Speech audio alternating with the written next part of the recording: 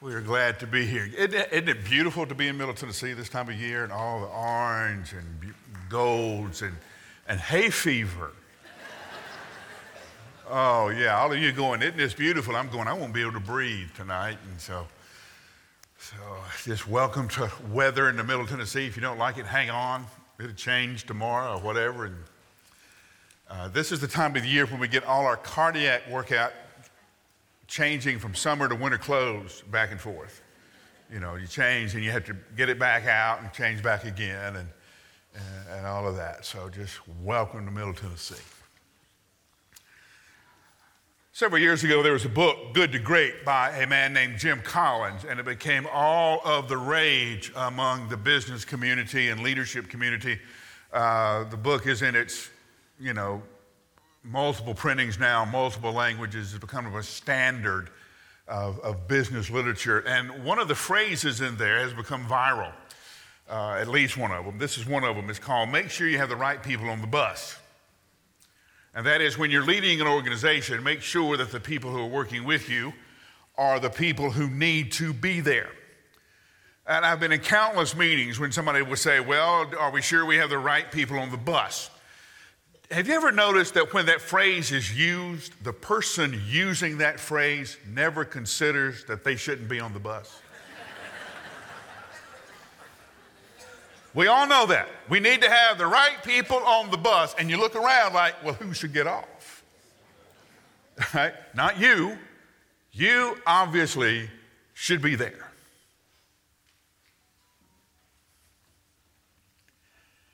Have you ever thought that for all of the sermons we have on being sent, that you may not be? Today we're going to read one of the most profound passages in Romans 10, and you've heard it before. How shall they hear unless someone be sent? And we always assume that we are the ones sent. Paul wasn't sent to the very people he was praying for. He was sent to the Gentiles. Someone else was sent to the Jews. Now I know you're getting whiplash right now from hearing a Baptist preacher tell you you may not be sent. Because every Baptist sermon is about sending, going somewhere. We're all sent. Just be sure that you are where you are sent. Paul prayed for the salvation of the Jews, but he wasn't sent to them. So here's the line from the sermon you need to remember. If you're not sent, don't go. If you are sent, don't stay. If you aren't sent, don't go. If you are sent, don't stay. Let's pick Paul's thinking up in Romans chapter 10. Stand with me in honor of God's word. And brothers and sisters, my heart's desire and prayers for God concerning them is for their salvation. I can testify about them that they have zeal for God, but it is a zeal without knowledge, since they are ignorant of the righteousness of God and attempted to establish their own righteousness. They have never submitted to God's righteousness, for Christ is the end of the law for righteousness to everyone who believes, since Moses writes about the righteousness that is from the law. The one who does these things will live by them. But the righteousness that comes from faith speaks like this: do not say in your heart, who will go up to heaven, that is to bring Christ down, or who will go down into the abyss, that is to bring Christ up from the dead. On the contrary, what does it say? The message is near you, it is in your mouth, it is in your heart. Now this is the message of faith that we proclaim. If you confess with your mouth that Jesus is Lord, and believe in your heart that God raised him from the dead, then you will be saved. One believes with the heart, resulting in righteousness. One confesses with the mouth, and that results in salvation. For the scripture says, everyone who believes in him will not be put to shame. Since there is no distinction between Jew and Greek, because the same Lord richly blesses all who call him. For everyone who calls on the name of the Lord will be saved. Now, how then can they call on him who they've not believed in? And how can they believe without hearing about him? And how can they hear without a preacher? And how can they preach unless they are sent? As it is written, how beautiful are the feet of those who bring the good news. But not all have obeyed the gospel, for Isaiah said, Lord, who has believed our message? So faith comes by what is heard, and what is heard comes through the message about Christ. So faith comes by what is heard, and what is heard from the message of Jesus Christ. This is God's word for God's people. Hear it, believe it, and live. Let's pray together.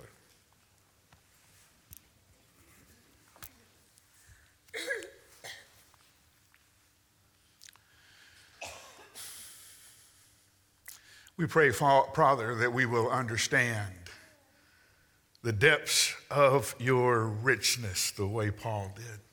We pray we will have the understanding of your mission not only around us but around the world, and we will know our place. And we will stay out of those places that you do not send us. And we will hurry to those places where you do send us. And we pray this in your name. Amen. I hope as part of your journey as a follower of Christ, as part of your own discipleship, you will dedicate a prolonged period of time to the study of the book of Romans. Because of this book's setting, we have in this book Paul's most thorough statement of his theology. Here's what it is to be a Christian. We have the defense of his mission. Here's why I am doing what I am doing. You see, Paul wanted to come to Rome, and he told the church in Rome in this letter that as soon as I deliver the collection that I've taken up for the saints in Jerusalem. There was a famine in Jerusalem. Paul had worked with the churches that he had formed throughout the Roman Empire to take up a collection for the saints in Jerusalem. He was going to go take that collection to the church in Jerusalem. He's, of course, arrested while he's in Jerusalem and never makes it to Rome. But he has plans. And his plans are he wants to come to Rome, he wants to teach in Rome, he wants to build the church up in Rome, and then he wants Rome to support his work as he leaves Rome and goes to southern Europe, what he calls Gaul. It's France and where modern-day France and modern-day Spain are. It's that area there. Paul loved to go to places where he was the first one to proclaim the gospel. He loved being on the edge of the missionary effort. That was his plan. The church in Rome did not know Paul. They had probably heard about him, but they didn't know him. So he writes the letter to introduce himself. Now, I know you're going to want to read Romans and outline it. And you're going to go Roman numeral 1, subsection A, Roman numeral 2, subsection A, B, and C. Paul doesn't write that way. And you will frustrate yourself to no end trying to outline his work. Paul writes just like he talks. One subject runs to another. He'll get to thinking about one, that'll bring him something else. He'll never go back to the first one. It makes you nuts, okay? But understand it. When you get hold of this, it makes some sense. One, he says, I want to come to Rome. I've heard about you. I want to come to Rome. I want to teach there, and I want you to support my mission because I have to proclaim the gospel, which makes him think about why he has to proclaim the gospel. And he talks about how people have turned away from God and how the Lord has released them, let them go to a depraved mind, and how this depravity of mind works its way down throughout our culture and society. He then tells the Jews, don't think that you are above anybody else because you had the law and yet you could not keep it. And in chapter 3, it is all have sinned and fallen short of the glory of God. he then talks about the salvation that is offered through Jesus, and he explains the sacrifice and the offering of Jesus, and how in Jesus we have a new creation, a new Adam. He then begins to talk how frustrating it is to try to work out your own salvation outside of Christ. And he ends with chapter 7, who will save me from this body of death? Wretched man that I am. And then in 8, we have, because of Christ Jesus, there's no condemnation for those who are in Christ Jesus. And we have the beautiful promises that are in chapter 8.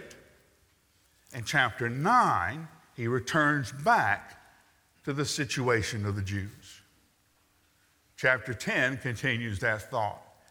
And as he begins chapter 10, he's brokenhearted for his own people. He even says, I would trade my own salvation if my people would come to know Christ. But how will they hear? Unless someone preaches. And how will someone preach? Unless someone is sent. Now, if you're a good Southern Baptist like I am, you know the next paragraph, right? Paul will say, I am sent to the Jews, right? God's got to send somebody. That's the way the message is heard. And because he sends somebody, that's why I am sent. But Paul isn't sent to the Jews. In fact, his preaching to the Gentiles causes the first great controversy of the early church. Jesus is saving people before they become a Jew. So the controversy is, do you have to become a Jew before you become a Christian? And we have the Jerusalem Council that is recorded in Acts 15. Paul writes about it in Galatians chapter 2, where he says in 9, when James, Cephas, that is Peter, and John, those recognized as the pillars of the Jerusalem church, acknowledged the grace that had been given to me, they gave the right hand of fellowship to me and Barnabas, agreeing that we should go to the Gentiles and they should go to the circumcised. Paul and Barnabas are released to their mission to the Gentiles. Peter and John, James, stay in Jerusalem. Now you would think that it would be Paul who is sent. After all, it is Paul who is praying. It is Paul who is talking about how brokenhearted he is for his own people. And yet, he is not the one who is sent there. Somebody else is sent. His ministry, his message is somewhere else. Now, is that curious to you? Is that curious to you that you have all of these paragraphs about how heartbroken Paul is for his own people, and then he's not the one sent?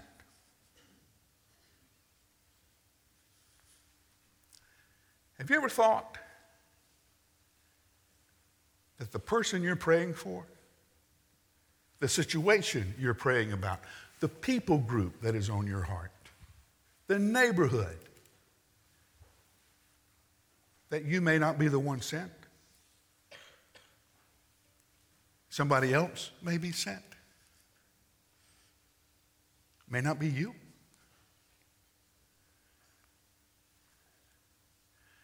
You see, when you grow up like we did as Southern Baptists, we always think we got to be going somewhere. But most of the people who met Jesus did not follow him. They went back home.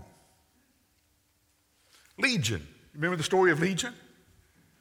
Jesus sails across the Sea of Galilee, comes across on the shore, gets off, and he's confronted by a man who is possessed by demons. Every time they try to get control of him, the neighbors tie him up. They bind him with chains. He breaks whatever is got him tied up, and he runs back and he lives in the tombs. When he sees Jesus, he runs up to Jesus and says, "Please don't hurt me." It's an interesting way to begin the conversation. Jesus says, "What's your name?" He says, "Legion," because there are so many voices inside my head.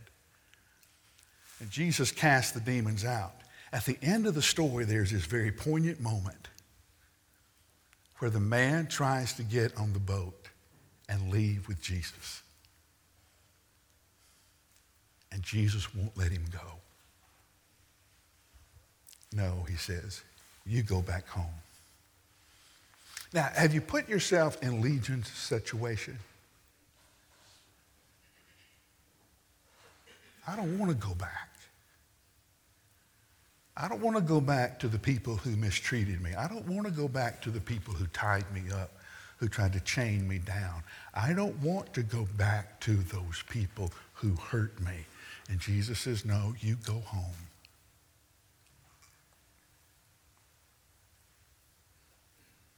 He wasn't going to be the next disciple. He was to go home.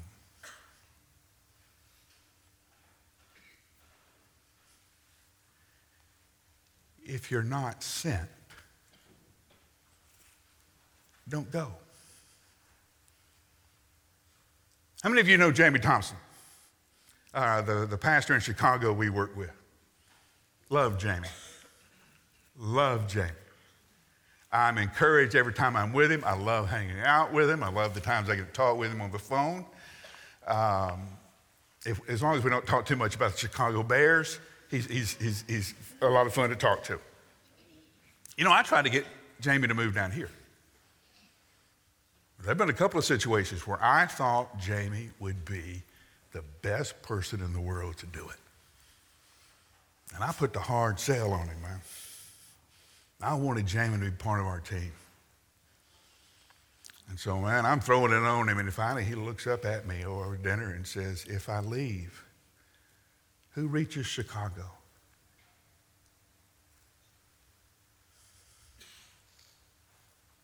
If I leave, who reaches Chicago? If you're not sent, don't go. We have a mission trip every week around here. Somebody is going somewhere to do something. And if you talk to Sharon Fairchild, I hope you have your passport with you because you're going to the airport after that. She's amazing at what she does. And I encourage you to experience one of these mission trips. Have you ever noticed that I don't go?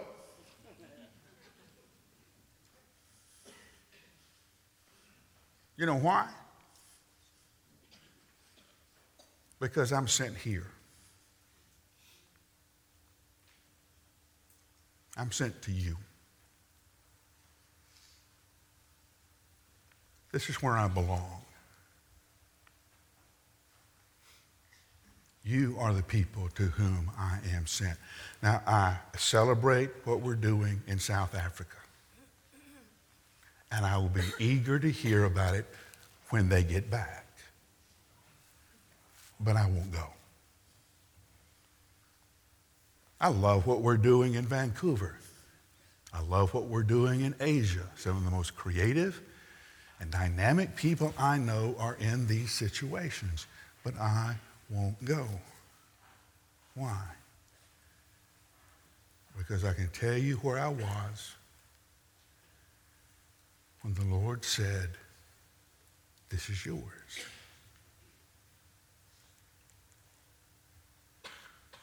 These are your people. This is where you belong. This is where I'm sent. So if you're not sent, don't go. If you are sent, don't stay. There's another story about a prophet who was sent and didn't go. Remember the story? Jonah, right? He wasn't praying for Nineveh. God said, I want you to go to Nineveh. I want you to preach in Nineveh that I can save that city. And Jonah, being a great man of God, said, no, not going to do it. God told him to go east. He went west. The boat is caught in a storm. And he finally goes to the captain of the ship and says, listen, you got to throw me overboard. I'm the reason you're in this storm. So the captain and the sailors pray. Read their prayer. Lord, forgive us for throwing this man overboard.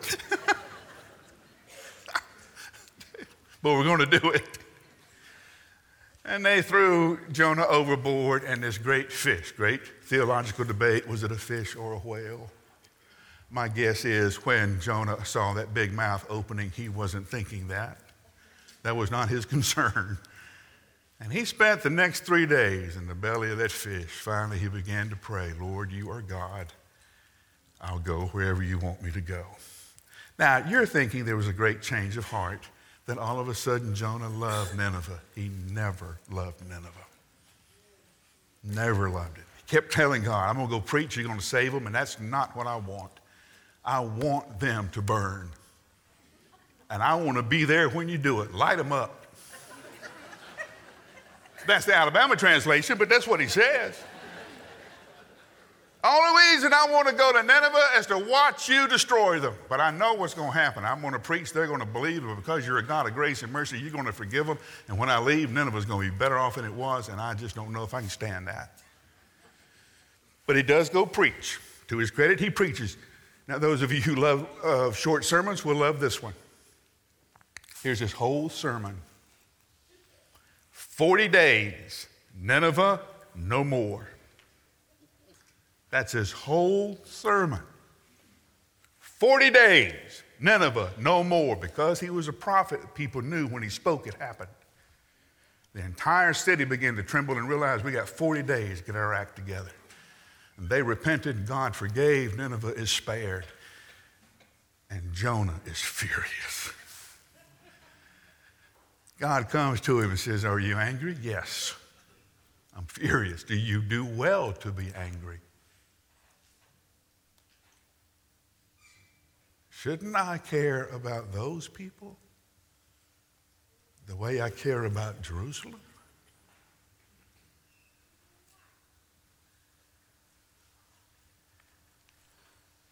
Sometimes the situation that you're most concerned about is the last place you need to think you need to go. You don't have the personality. You don't have the gifts. You don't have the life experience. Somebody else will go. Somebody else that will talk in a way that you would never talk. That would understand in a way that you would never understand.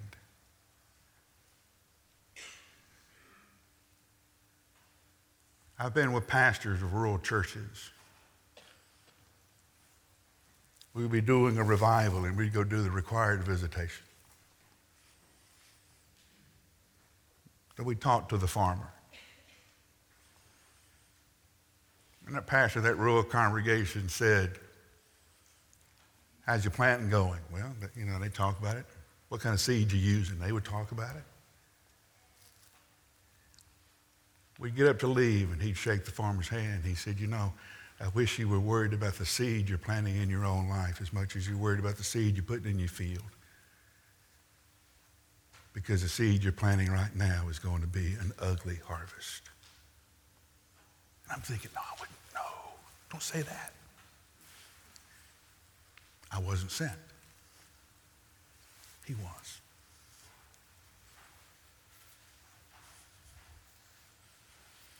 What is it that breaks your heart?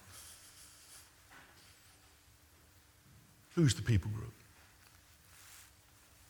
Where's the neighborhood? Pray. Oh, yes, because we do not fight against flesh and blood. We fight against principalities, spiritual enemies. Those are the people, the enemies that we have. And you fight that battle in prayer. Are you the one sent? If the answer is no, then don't go.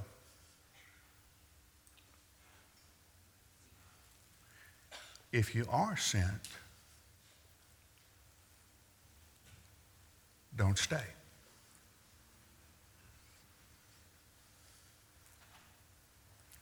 If you're sent, if you're not sent, don't go. If you are sent, then don't stay. In just a moment, Michelle's going to come lead our prayer time. Here's what I want you to think about. Where is the people group? Who are they that break your heart?